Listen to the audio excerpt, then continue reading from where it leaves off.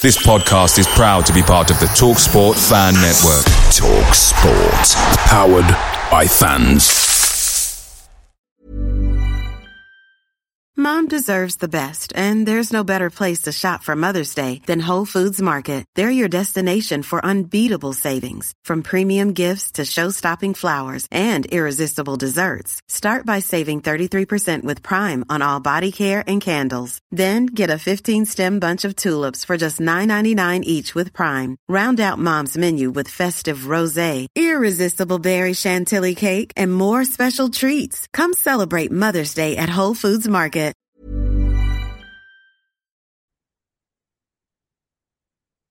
The TalkSport Fan Network is proudly supported by McDelivery, bringing you the food you love. McDelivery brings a top-tier lineup of food right to your door.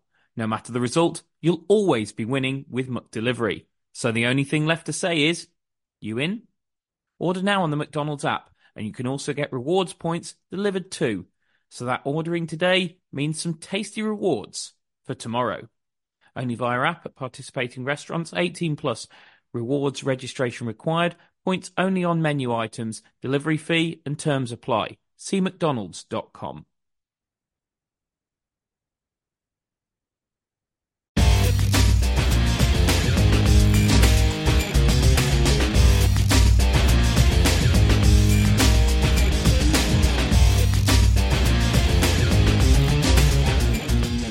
Hello and welcome to Albion Analysis with me, Chris Hall, and him, Pete George. Well, we're so close we can touch it. The season is almost here, days away from the big kickoff against Middlesbrough, and that is the focus of today's pod. Largely speaking, we are going to preview the season. We're going to have a look ahead to that game, a little look back on what's happened over pre-season and what we can deduce from Albion's pre-season, what needs to happen in the coming weeks that remain of the transfer window.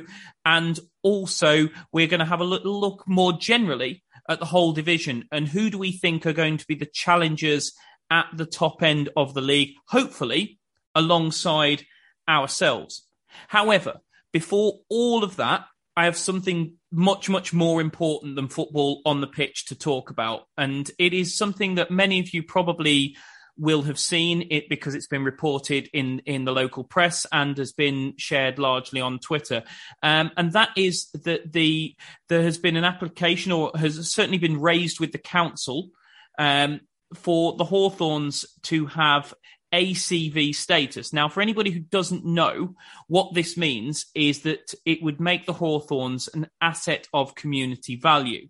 What, in real terms, that means is that it offers us an extra layer of protection should Lie or any other future owner, for that matter, try to sell the stadium. It doesn't stop selling the stadium, just need to be very clear about that. But what it does mean that is that he can't quick fire sell the stadium without notifying anybody. It means we would find out about it and we as Albion fans would have an opportunity to try and mobilise and do something about it. I just want to take this opportunity with the platform that we have here on Albion Analysis to just encourage all Albion fans to support that application within Sandwell Council. Anytime you see it on Twitter, please share it. Give it a retweet. Follow a guy called Ryan Trumpeter. His handle is @RyanTrumpeter. Give him a follow. He's tweeting about it. And Les Trumpeter, a relation of Ryan's, is the councillor who has put forward the motion around the ACV. Look, we all want success on the pitch. We all want Albion to get promoted. We all want to win games of football. But it is so much more important than that, than the short-term success of our football club, that we have a stadium to go to, that we own our own stadium, that our children and our children's children can go to the Hawthorns and watch West Bromwich Albion. That is way more important than what happens with Steve Bruce and West Bromwich Albion and the players this season. This is hugely, hugely important. And if we get behind it in this moment, there's no guarantees in life, but it just gives us that extra layer of protection against ever finding ourselves in a situation where we don't own our own stadium and it gets sold from under us by an owner who does not care enough about this club.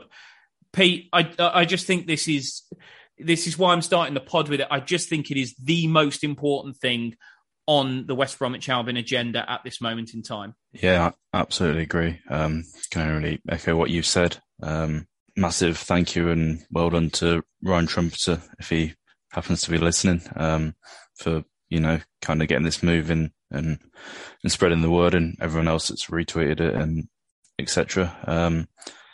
Because the last thing we want is to be a football club without a stadium, because then it kind of threatens the whole life of the football club. As you said, we want it to be there for years and years to come. So, got to do as much as we can to protect the club and the stadium and the community around it. 100%. So, look, last word on this before we move on to the actual football, the actual on the pitch stuff. Please give Ryan a follow.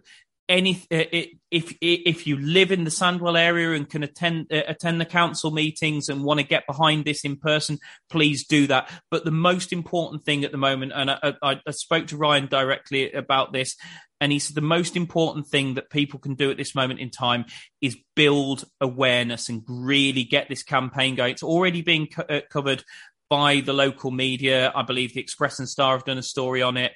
Let's keep that going, because we want ACV status for our stadium. We really, really do. So please, every single Baggies fan, it is in the best interests of you and future generations of Albion fans to get behind this in this moment. So please do that. Right, moving on to the on the pitch stuff, and we draw to a close of pre-season. We draw to a close with pre-season with a win against Hertha Berlin. And Pete, I'm starting to see a few little themes emerging in watching the highlights and watching the goals back, and there seems to be just bits and bobs cropping up. One seems to be John Swift drifting in at the far post, late attacking balls. It's great to see Grady back to beating people and really causing problems down that side. And the other one from an attacking sense is the delivery of Jed Wallace, which I tweeted earlier today. I just watched that goal against Hertha Berlin. I watched it a few times and I thought, I could be watching a right-footed Chris Brunt here. It's the way he doesn't need to beat a man. He can almost bend it round a defender. I feel like the guy can deliver from absolutely anywhere. And it's those two players coupled with the resurgence of Grady and Daryl DK just starting to just show bits and get back there, and the way he got across his defender and attack that header for the goal. I know it's only pre-season, but there's just bits in there that are starting to get me excited, because I'm just seeing these things and I'm thinking, Grady getting down the line, attacking midfielders, gambling into the box, good delivery from wide areas, centre forwards really attacking balls in the penalty area. These are all things we just did not see last season. Yeah, and the thing is, with Wallace crossing, it makes it a lot easier for DK and Swift, who's going to be making runs into the box, because, they know that they can, if they see that he's got the opportunity to cross, and he's going to stick it into probably quality areas, so you can start to make your run and make it early, and then that's why you can get in front of your defender and win that header that scored the goal for DK. And as we kind of expected and have said before, Swift is almost playing as a second striker when we're in possession and getting into the box a lot. So I can see him scoring a lot of goals in the season. And Grady seems to be getting back to his best, which I think that confidence was the bigger issue last season rather than playing on the right. I'm not too sure I believe the reason that he wasn't as good or effective last season is because he was playing on the right, but more because of his confidence in the actual system that we were playing. So I think whether he's playing on the left or right, if Bruce can get that confidence back in him, then we're going to be seeing a much better player than we saw last season, and more like the one we saw last time we were in the Championship. Does he need a little bit of love? Because you and I spoke, I can't remember which game it was after last season, but there was a game where Grady had been one of our better players the game before, and then immediately got dropped.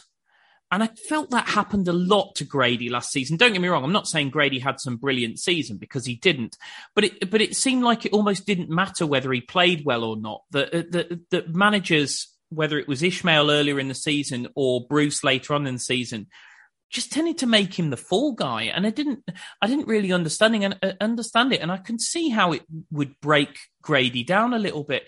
Does he just need somebody to show a little bit of faith in him? Because I know Steve Bruce joked when he came in, do I need to learn Croatian to get the best out of you? No, maybe you just need to play the bloke every week like Bilic did. Yeah, and that could be it. We saw the best of him under Bilic in that championship season. And he, the whole squad and anyone that's come out and spoken about it has basically said that Bilic was an amazing man manager, and he really cared about his players and built a really good relationship with them, and that seemed to work for Grady. So if he can be playing week in, week out and building that confidence and getting that support from his manager, then, we'll probably see a much more confident and more exciting player than we did last season. And we also kind of saw that as Bruce came in, he seemed to, despite the whole team not playing well, he seemed to show, signs of coming back to his best, taking men on, combining quickly and wanting to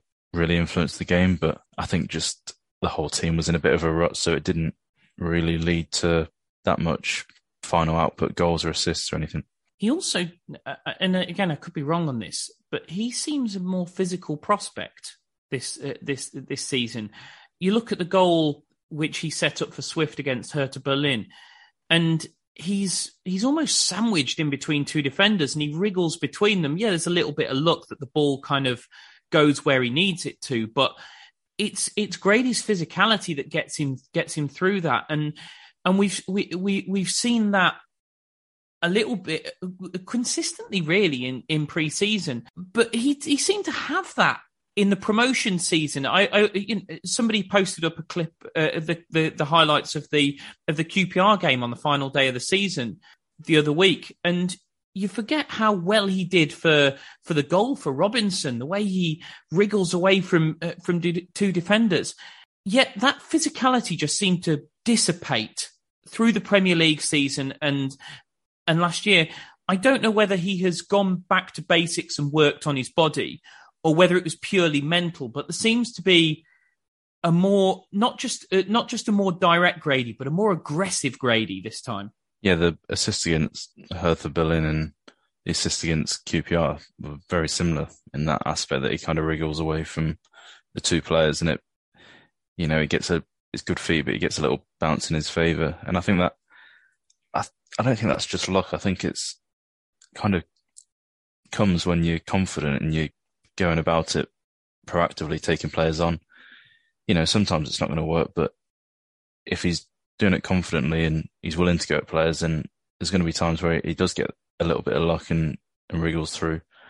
And that's probably the times when you get most space, because, the players aren't expecting you to be able to get past them. So if he can keep doing that, then, he's going to get space to then create and score goals, which, if he can get back to that form, then we're in for an exciting season with him. We're going to move on to the defensive side of the pitch very shortly, because we talked a lot about the attacking end of the pitch last week. But I've got a shadow back to last week. Pete, are you still team Grant to start on that left-hand side against Borough, or would you, has Grady turned you around a little bit on this? I think I might still be with Grant.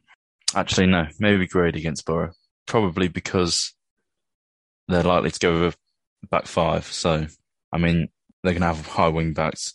Unless I've missed something and he's injured, I imagine Jones will start on the right. Yeah, Grady might pin him back a little bit.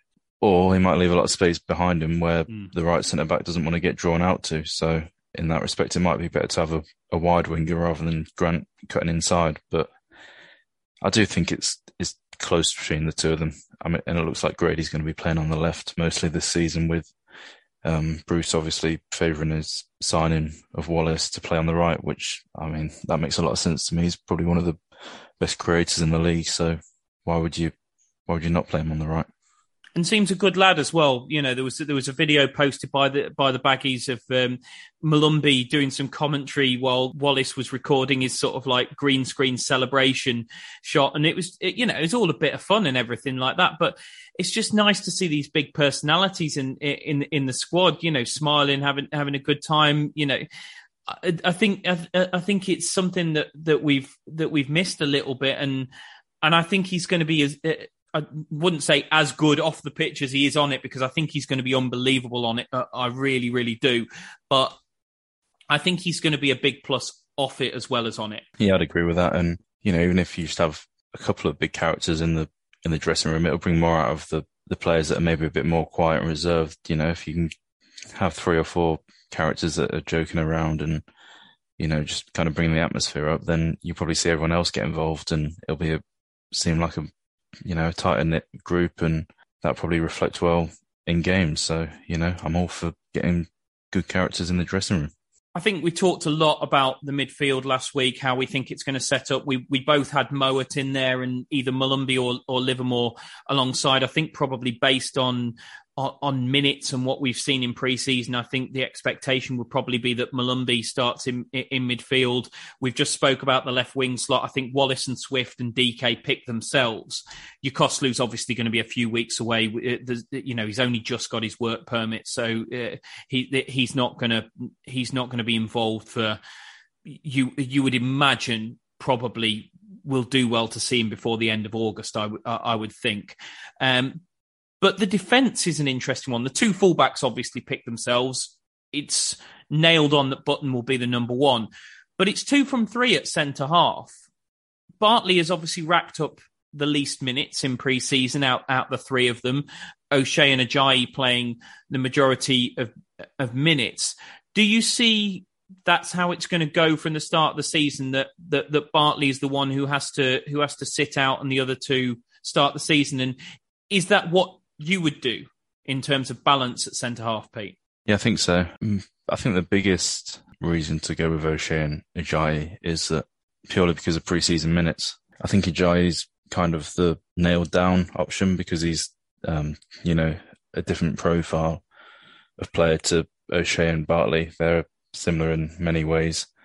So I think it'll be Ajayi with one of them. And because O'Shea's got more minutes in him in pre-season, he's probably more prepared. I'd go with him.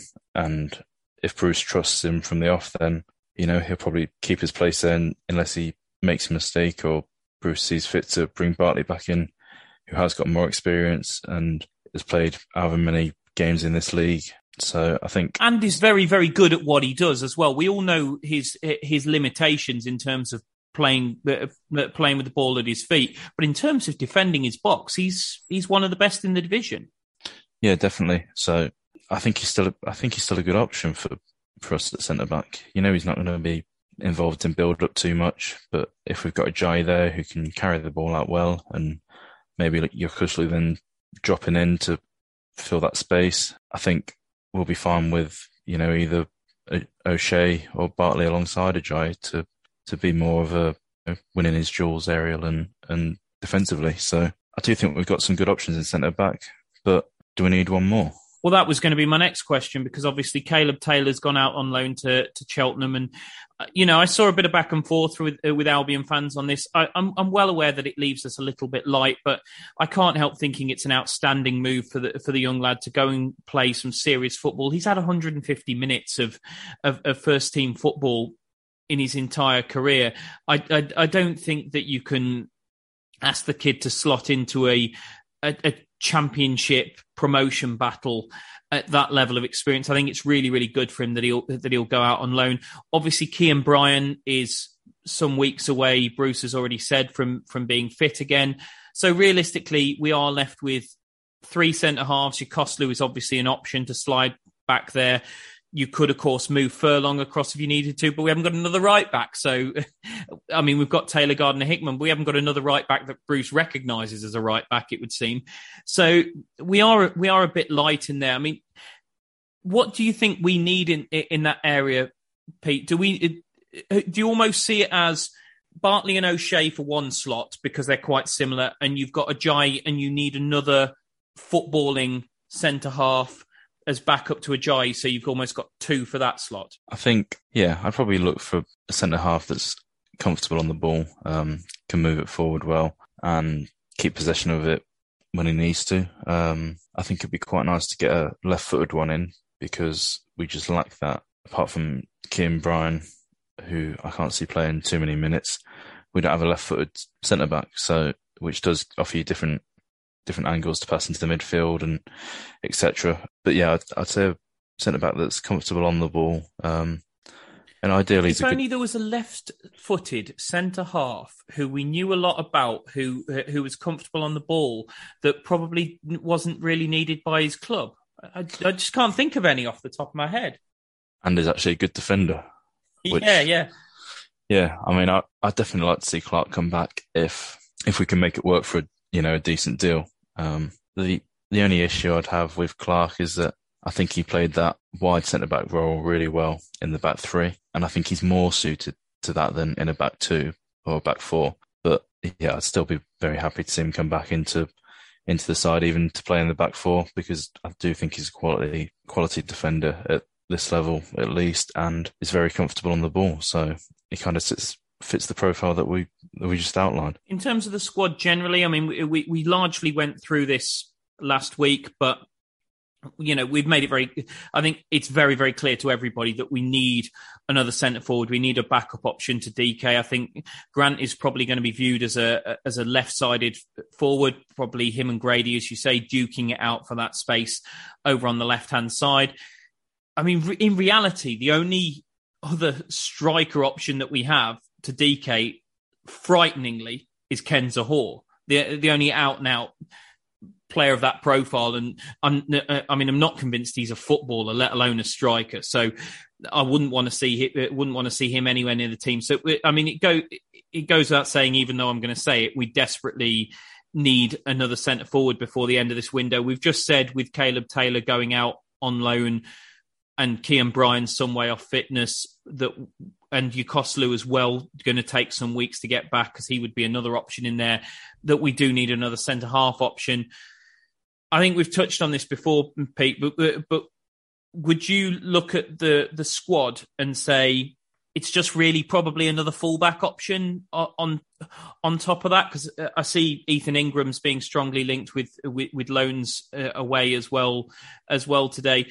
And so actually, when you stop and look at the squad, numbers-wise, we aren't actually really any better off than we were end of last season. So the problem last season really wasn't physical numbers, but it seems like the balance is much better. It's just a fourth centre-half, a second centre-forward, and I would say an option at either fullback, and I think we've probably got a pretty nicely balanced squad, even though we're probably actually only really running with, at the end, maybe one more in the overall first team squad than we were last season. Yeah, and I think there's a couple of other positions that we might need to fill, but they're more dependent on players going out. Callum Robinson's been heavily linked away to Preston. So if he goes, then I can see us probably being in the market for maybe another attacking midfielder, because I think if he wasn't to go, then he'd probably play a similar role as Swift's going to play this season as kind of backup to him. So he might need. Do you think that's where maybe the links to someone like Hannibal from Manchester United have come from? Yeah, potentially. And even someone like Cameron Archer that we've already spoken about, even if he's less of a 10 than Swift, he can always play that second striker and get into the box, because we know that when we are in possession and have the ball out wide, that Swift's probably going to be acting largely as another striker to get into the box and make runs and try and score goals. So even if Phillips be an option for that role though as well? Yeah, possibly.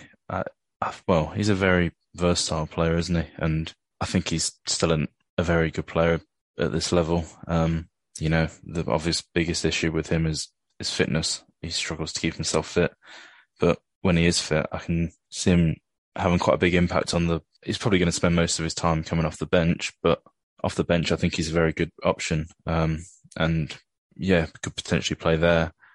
We'll probably see him at right mid quite a lot to come on for Jed Wallace, because he's again someone that likes to cross. And so, yeah, there's options where to put him, and he could probably play that role centrally as well. So a useful player to have in the squad. Just moving on from the overall balance of the squad and looking ahead to the weekend, the opening game of the season. Obviously, Middlesbrough away is the opening game, a game that we lost last season. We broke our horrendous run without scoring there with a rather slightly scuffed Jason Malumbi shot, but went on to lose the game 2-1 after in a game that was, I think, very disappointing for Steve Bruce. I thought I thought Wilder really won the battle of the managers that night. Wilder knew it wasn't working first half and really changed it second half, and I didn't feel like Bruce had adapted to that. I think we start the season probably in a little bit of a different place. Middlesbrough were imperious at home at that period of time. They actually had a bit of an iffy end to the season at home. They had a weird April where they lost 3 games at home. They won every single other home game under Chris Wilder in the league, except for 3 in April, where they just lost 3 on the spin at home, which is a bizarre record. But they've certainly been very, very good at the Riverside under Wilder since he came in. They did falter a bit towards the end of last season, which is why they ended up not making the playoffs. But most of the people who've pulled together like 1-24s and predictions and things like that, and Pete and I will put our necks on the line and tweet out our own 1-24s during the course of the week. So you've got that to look forward to and to dissect and probably lambast us for. I think most people that I've seen who've pulled them together have Middlesbrough well up there. As opening games of the season go, Pete, it is pretty tough, and I don't want to tempt fate, but we might be catching them at a half-decent time, just in the simple sense that I feel like they really, really lack a centre-forward at the moment. They haven't quite had chance to spend the Jed Spence money yet. I'm not saying we won't get beat, because we may well do, because they're in their current guys, they're a really good side. But I do think in maybe 2 or 3 weeks' time, I think they're going to be even stronger than they are now. Yeah, they've got a very good set of players. Isaiah Jones and Tavernier and Crooks, all very good players. And Dara Lenihan's probably looks like he'll be an excellent signing as well. Well, I have to say, Lenihan, Fry, and McNair as three centre halves in a Chris Wilder team sounds pretty scary. Yeah, exactly. And so I think they've got a very good set of players, and if not the best, then one of the best managers in the league as well.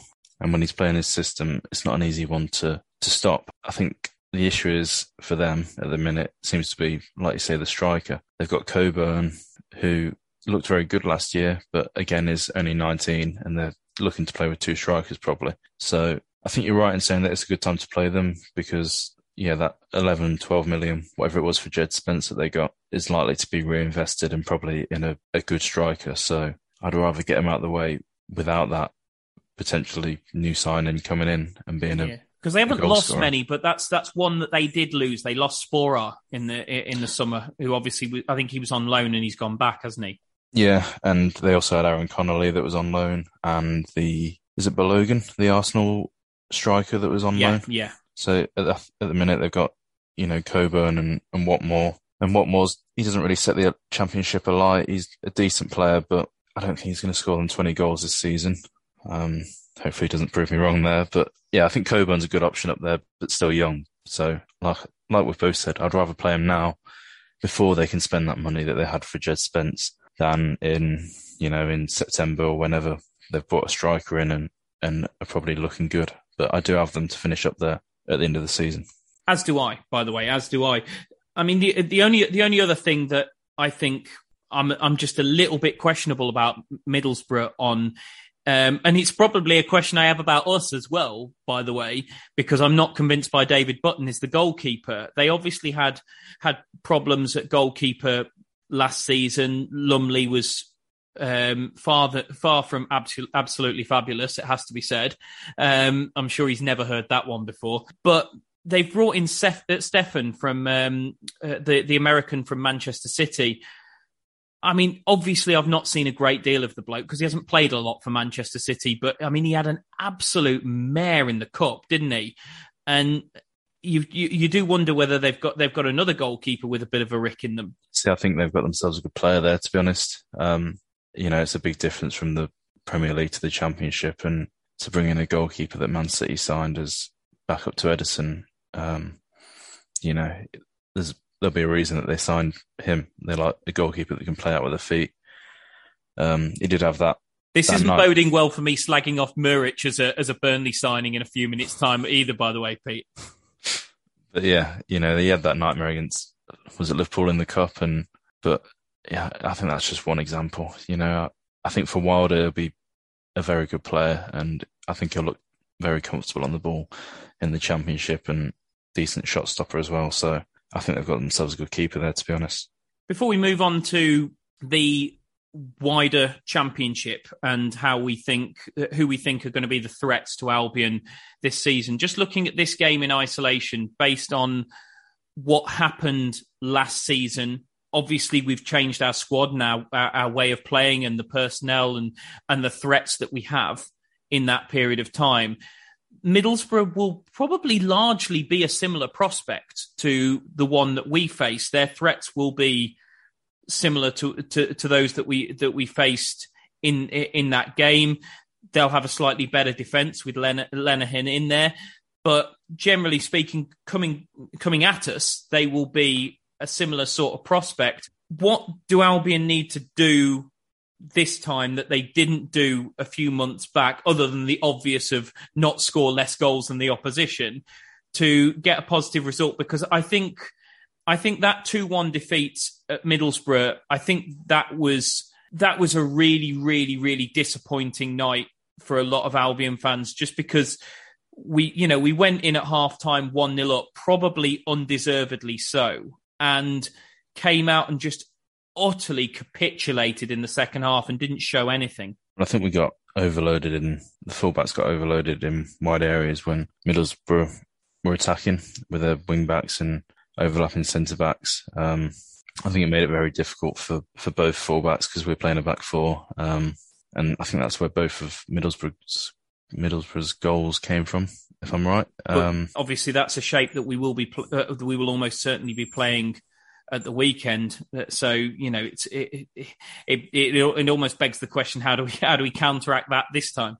Yeah, well, I think we need to get plenty of support to the fullbacks, either from the wingers tracking back, which I think Wallace will do especially, to protect Furlong a bit more from being overloaded there, and maybe even from the midfielders to go out and support. Like if Mert plays on as a left central midfielder, then to go out and support Townsend and give him a bit of protection. But then I think we also need to use that against Middlesbrough and make sure that when we do win the ball after they've had a sustained attack, then we're very quick in transition and we can get the ball up to DK and Swift and either Grady or Grant, who can then be quick on that break and kind of attack that unsettled defence that we might be able to get overloads against them if they've pushed numbers up against us. So, yeah, I think we need to be quick and efficient when we do win the ball back to move it up the other end of the pitch. Who do you anticipate playing the two central midfield slots? I mean, I've almost assumed here it's going to be Mowat and Malumbi. But do you have a different school of thought? I think it's again a tough one to call. I think go for Livermore for experience in the first game to play alongside Mowat. I think Mowat seems to be the nailed on one, and then either Malumbi or Livermore. But yeah, for me, that's a toss of a coin. Livermore's obviously got more experience, but Malumbi's got a bit more energy, and he carries the ball a bit better with the ball at his feet probably. So yeah, it's a tough one to call for me. Just looking at the wider division, and we're going to, as I say, we'll tweet out our 1 to 24s for the Championship, but we'll just focus on the very top of the table, just because that's where we expect Albion to be at the end of the season. And Pete and I have pulled together our top sixes, our predictions, and this is what mine looks like. I've gone with Borough to win the division, purely based on the fact that I do believe they will buy a striker before the window closes. And if they do that, I don't think there's a great deal else wrong with their side. I think their defence looks unbelievable. I think they've got quality in wide areas. They've got good midfielders. I think they will probably strengthen a little bit more than just a striker. I think they'll bring in a couple of strikers actually, but I think they'll strengthen a little bit more than that as well. Then I've got Norwich in second. In fact, we'll do our top twos to start off with, and then we'll move down into the playoffs afterwards. Norwich I've got in second, partly because they haven't lost anyone really, and yet again, same old story with Norwich. Really, Norwich come down. They have very much the squad that got them promoted the last time around. They've lost Leeds Malou. That's about it, really. They've still got Pookie, who seems to perennially score goals in this division, and they've gone and added an interesting one in Gabriel Sara from Sao Paulo, who they seem to have spent an awful lot of money. It's an undisclosed fee, but reports are it's anywhere between £6 and £10 million, which is an awful lot of money for Norwich. But he might well be their solution to the Buendia issue that they've had since losing him to Aston Villa. I think they're going to have an awful lot of quality in this division. I know it seems almost predictable to say Norwich will get promoted when Norwich come down from the Premier League, because Norwich always come down and they always go straight back up. But you look at all the factors, they haven't lost any major players, really. They've added one that's a bit of a wild card, but Norwich's wild cards have paid off quite a lot in the Championship over the last few years. And then there's the manager who's been promoted before, and he's just a really, whether you like Dean Smith or not, and I can understand as Albion fans why you wouldn't particularly like Dean Smith, he's just a really, really good manager at this level. What about you, Pete? Who've you got as your top two? Yeah, I don't think you can really underrate the teams that got relegated, because they have built up not quite a Premier League squad, otherwise they wouldn't be getting relegated, but they've got some Premier League players there. So I've got Burnley to win it for me. I think they've brought in some very good players, the likes of Scott Twine. I think he'll get goals and assists for them. Josh Cullen from Anderlecht, I think will be a very good signing in central midfield. Luke McNally looks like a smart signing in centre-back as well. So I think, as well as some good signings, they've got a company who, from what I've heard, was playing some good football out in Belgium. And as well as that, they've still got quality players from their time in the Premier League. I think Jay Rodriguez will score goals when he plays. They've still got Dwight McNeil, who's going to be, if he stays, then he's going to be excellent and create a lot of chances. So I do think they've got a very good side with a promising manager. And it's something that you mentioned off air, that the only issue is it might take a bit of time to have a smooth transition between the style that they were playing in the Premier League to the style that company's going to want them to play. But I think as long as that doesn't take too long, then they could easily be the champions come the end of the season. Yeah, I don't disagree with any of that. As you say, I pushed Burnley down into the playoffs purely because I wouldn't be shocked if they had a slow start. You look at how Sheffield United, even though they had good personnel and ended up coming on really, really strong at the end of last season, they just struggled at the start to try and adapt to a very new way of playing. And the other thing that we talked about off air, but I mentioned, there's a lot of very, very senior heads that have been the basis of a lot of Burnley's success that have gone out the door. Me, Tarkowski, Bardsley, Peters, Nick Pope.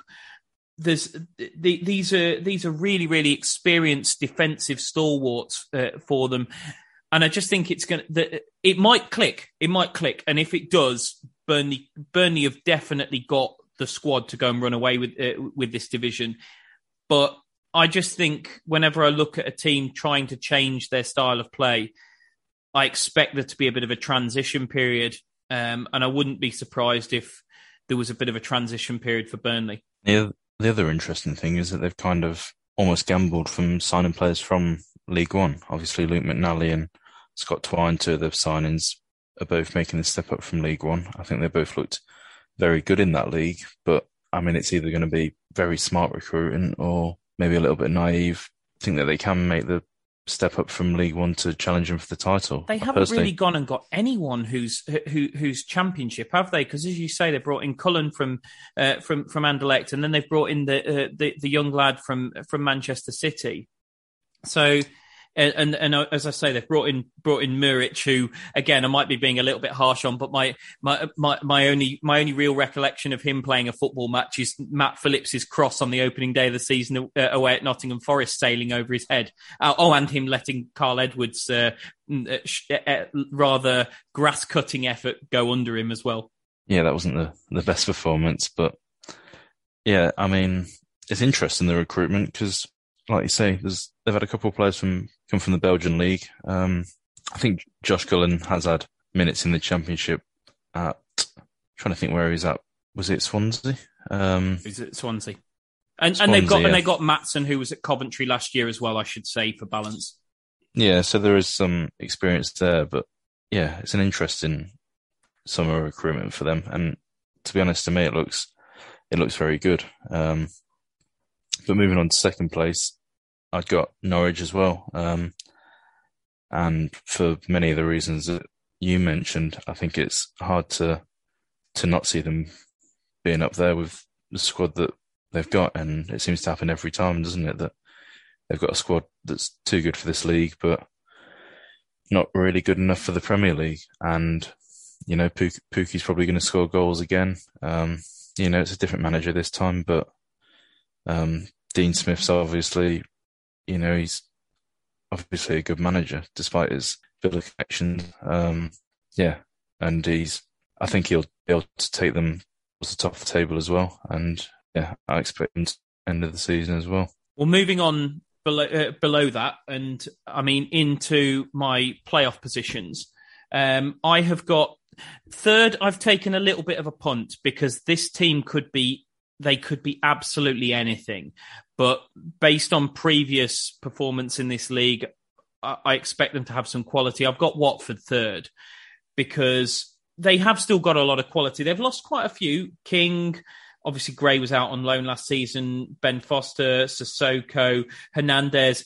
And very interestingly, Zinkenagel's gone to Olympiacos, which I can only assume is a little bit of a funky little pre-agreed deal because obviously he was on loan at Forest last season, but Marinakis, who owns Forest, also owns Olympiacos. So there's something a little bit iffy there that Zinkenagel's gone to Olympiacos for a couple of million quid. But I was a bit surprised at that one because Zinkenagel has proved he's a good player at this level, and I would have expected to have seen Watford keep him. They've brought in players that I have to admit I don't know a great deal about. They've brought in a guy called Bayo from Barcelona. They've brought a guy called Manaj from Charleroi. I don't know a lot about these players, but to be fair to Watford, their international scouting has been decent, not always spot on, but decent and decent enough to have got them out the Championship in the past. And there is still a decent amount in that squad. It depends, obviously, who goes out. But I mean, at this moment in time, there's still quite a lot of pretty decent players in that squad, and I can see them being a threat. Pete, what do you think? Yeah, I think Watford will be up there. I've personally got them in fifth off my quick prediction. That might change when I do my full 1 to 24, but. Yeah, still a lot of quality in there. Rob Edwards obviously had a fantastic season at Forest Green Rovers. So and played some very nice football as well from what I hear. So if he can carry that on and have the same impact in the Championship, then... As long as he gets longer than about 6 weeks, of course. Well, that's the only trouble, is that obviously Watford have got their reputation for sacking managers at any sign of a bit of bad form. So you can't... Yeah, it might be a slight worry for him that he knows that, you know, if you do it a bad run, then you might not have a lot of time with Watford. But Because looking down their squad, I mean, they should have so much quality in this league. I mean, again, anything can happen between now and the end of the window. But from what I can see, they've still got Ismail Assar, they've still got João Pedro, they've still got Emmanuel Dennis. There's loads in here. There's Keena, who obviously we were heavily linked with at one point taking on loan. Blimey, they've even got Danny Rose on their books still. How good he still is, I'm not sure. Not seen him play for a while, but Christian Kabasele, not bad. Craig Cathcart, solid at this level. There's plenty in there that you would look at and say, Tom Cleverley and Dan Gosling, not amazing players, both 32 and in the autumn of their careers, but still, again, should be pretty decent players at this level. You'd think there's plenty in there, wouldn't you? But it's just and why I said Watford were a bit of a punt having them in third was because they just will. I mean, I felt they self-destructed last season. I didn't think they needed to sack the first manager when they did, let alone the plethora of managers they then went on to sack after that. Yeah, they've got some good players and tons of experience in there as well.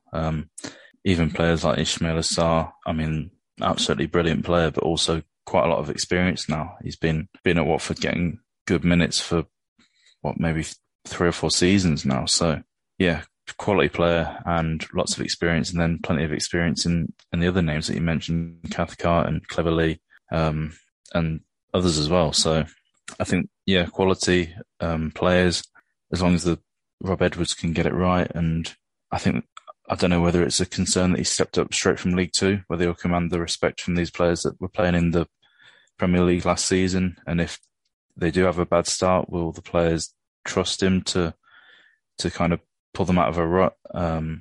Because he's only managed in League Two. Obviously, that's a brilliant level for us two to be talking about. But for players that have played in the Premier League, I don't know what they'll think of that, whether he's, they might think he's made the step up too quickly and doesn't know how to pull them out of a rut, and they'd rather do it on their own accord. But it's how these players feel about being Championship footballers again. I mean, Ismail Assar obviously was linked heavily with big moves to like Liverpool the last time they were in this division. Emmanuel Dennis, I personally don't think will end up being there because he's being linked.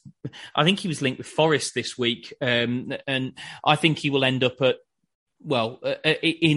a top flight somewhere. He might go back to Italy. He might go to Spain. He might end up at a Premier League club. I don't think he'll be there. But if these players are there, how do they feel about being in this division? Because that can be difficult because the Championship, you've got to give it your all. You've got to want to be in this division. Yeah, and it's not an easy club to go and manage.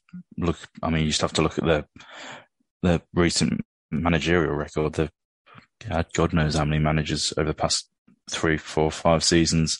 So yeah, when they are in the Championship, they seem to be up there, but they are a team that you feel could kind of go either way. They could have a season similar to what we had last season and finish, around mid-table outside the playoffs, or they could even be in the top 2 because they do have that quality. It's just how it's going to play out this season. I mean, yeah, they're unpredictable, I'd say.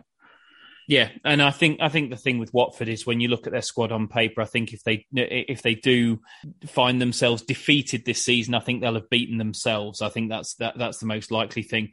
Moving on down my top 6, so I've got Watford in 3rd. I've got us in 4th. I'm just not quite sure we've got the same level of quality as Norwich. We probably haven't got the same level of quality as Norwich, Watford or Burnley, really. The reason I've got us above Burnley is because, I just think they're going to have that little turnover period, which could be difficult for them. Also, it's an inexperienced manager at Championship level, which is it's a difficult league to manage, and it's hard to know. I know Watford have got that as well, but to be honest, and I'm not even sure, I don't think Rob Edwards will probably see out the season because most Watford managers don't. And no offence to Bruce, but I've got us below Norwich and Borough because I don't think he's as good as Wilder and Smith.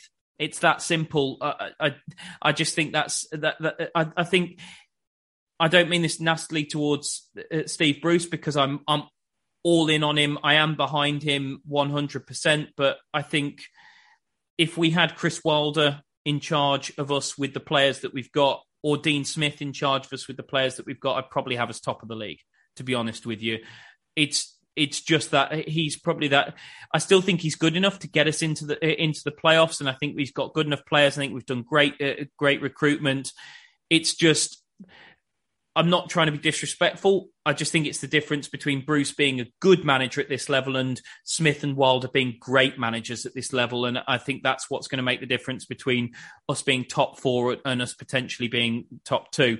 And then just to finish off my top 6, and then I'll invite Pete's thoughts on what I've just said, and feel free to stick up for Brucey if he so desires. I've got Burnley in 5th.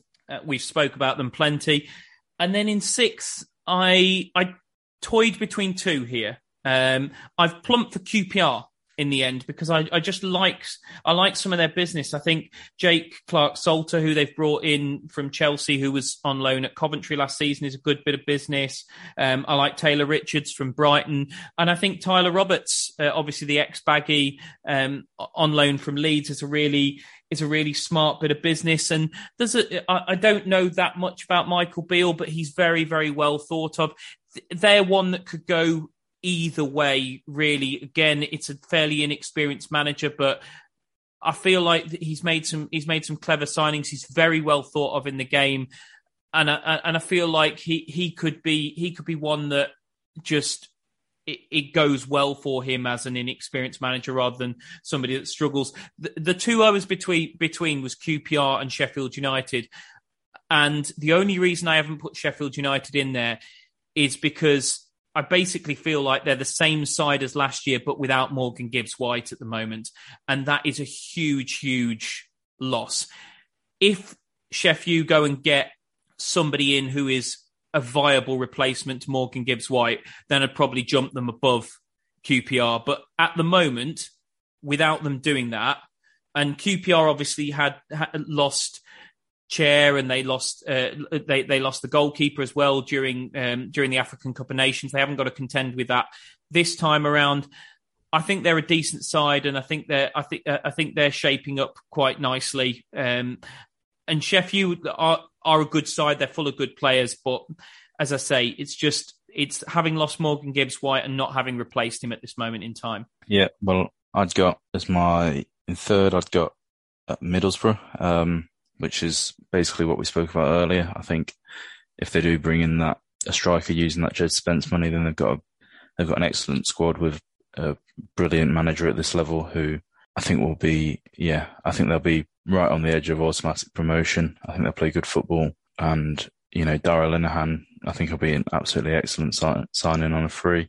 They've got a solid midfield already and some real quality in their wing backs. Jones on the right and Giles coming in from Wolves on loan, I think will also be quality for them. So I've got them in 3rd, and I agree with you on Albion. I've got them in 4th. I'm pretty optimistic for the season. I think we've made some excellent signings. I don't think Bruce needs to do too much this season. I think with the squad that we've got and the signings that we've made, he kind of obviously still got to manage us and give us some influence on the tactics side, but I think his most important job will be keeping everyone happy and confident and letting them enjoy their football almost. And I think if he can do that, then and keep the atmosphere right in the squad and in the club as a whole, in the Hawthorns, then the quality that we do have with Dean Garner, Grant, DK, Swift, Wallace, all those attacking players, then they'll shine and create chances and score goals. And then the defence is pretty solid as well, I'd say. I think we'll see much better versions of Furlong and Townsend in fullback, who seem to have, got a bit of stick on social media for their performances last season. But I think they're both more suited to playing as a fullback rather than as a wingback. So I think this season we'll see them back at their best, and they'll be top quality fullbacks for the Championship. And moving on to Just on that, because obviously I said I had Middlesbrough ahead of us because Middlesbrough have got a better manager, because I don't think they've got a better squad. Would you concur with that, or do you actually rate Middlesbrough's squad higher than ours? I think it's tight between the two. I'd probably say that we've got the better squad, and I would agree that they've got the better manager. But I do think Bruce is good enough to take us up, and with a few more signings, I wouldn't put it past us to being in the automatics. I think my issue is I don't want to get ahead of myself too much, because I don't want to be saying this and then come the end of the season back where we are. Oh, the last thing I was going to do was tip us to be in the top two, mate. There was absolutely no chance. We could have signed Mbappe this summer, and I wouldn't have tipped us to be in the top two, because I'm not going there.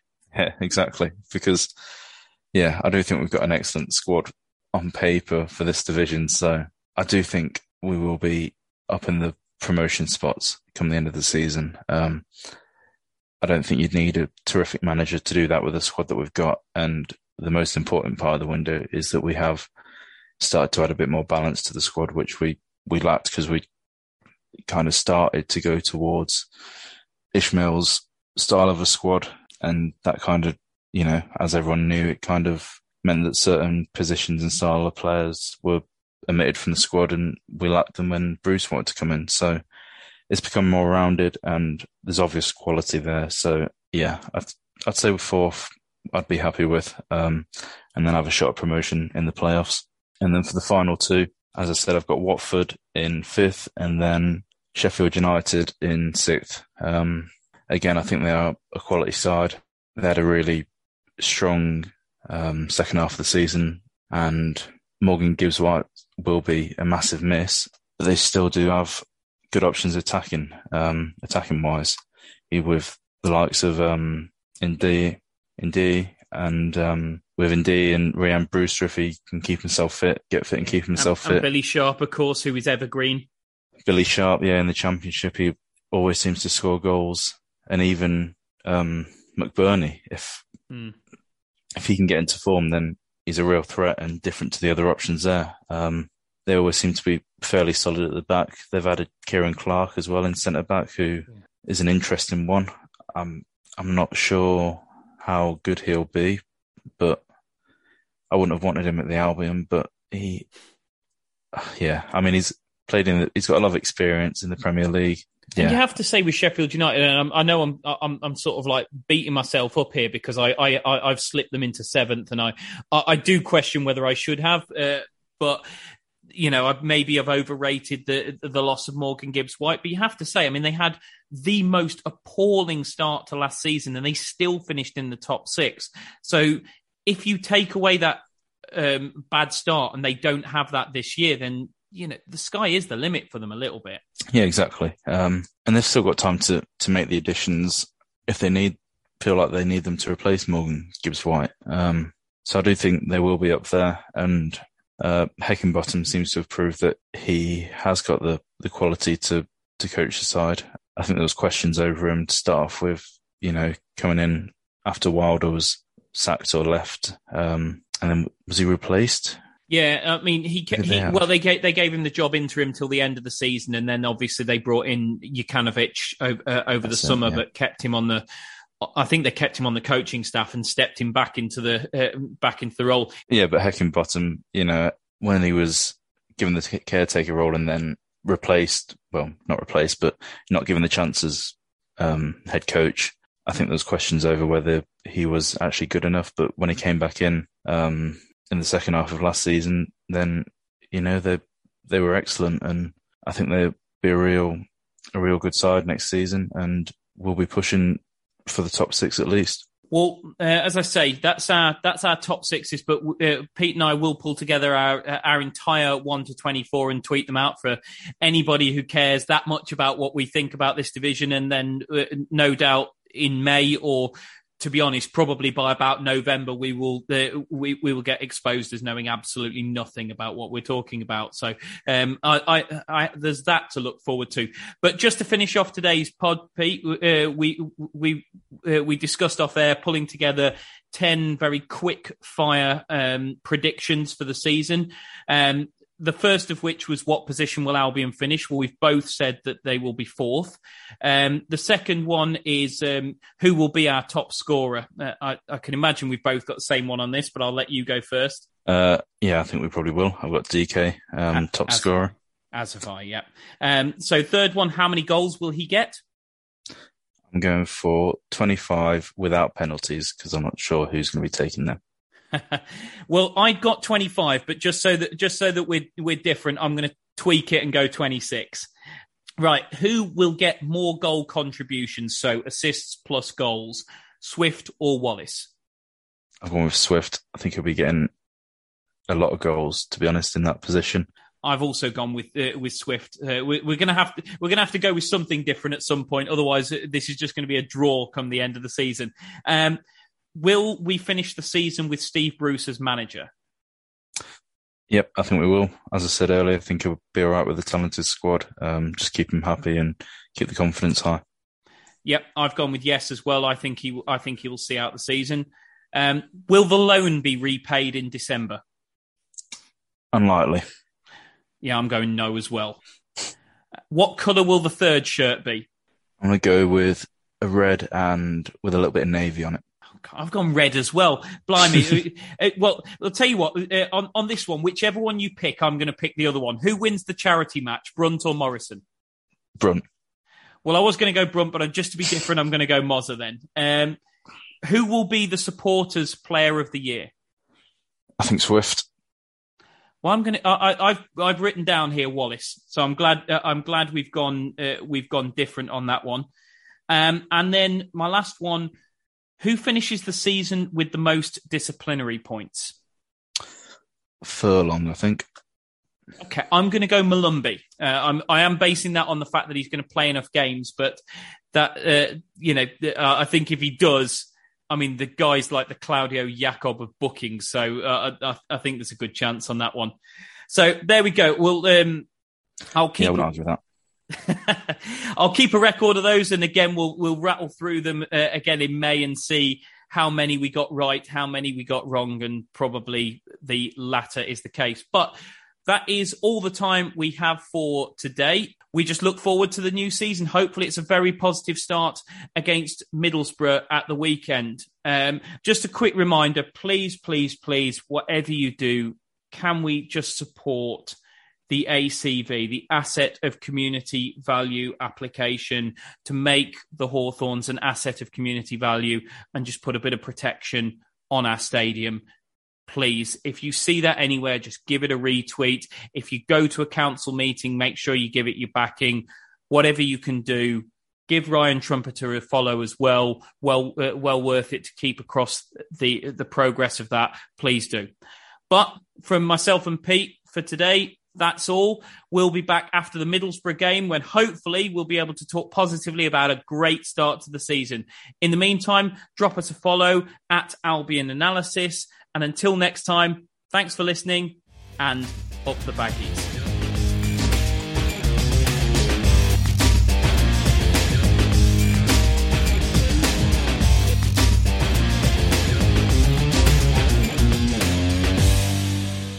Albion have certainly been sharing the goals around this season. They're well into double figures now for different championship goal scorers. So why not take a leaf out of their book and do some sharing of your own with a McNuggets share box? Order McDelivery now on the McDonald's app. You in? At participating restaurants, 18 plus, serving times, delivery fee and terms apply. See mcdonalds.com. This podcast is proud to be part of the TalkSport Fan Network. TalkSport. Powered by fans.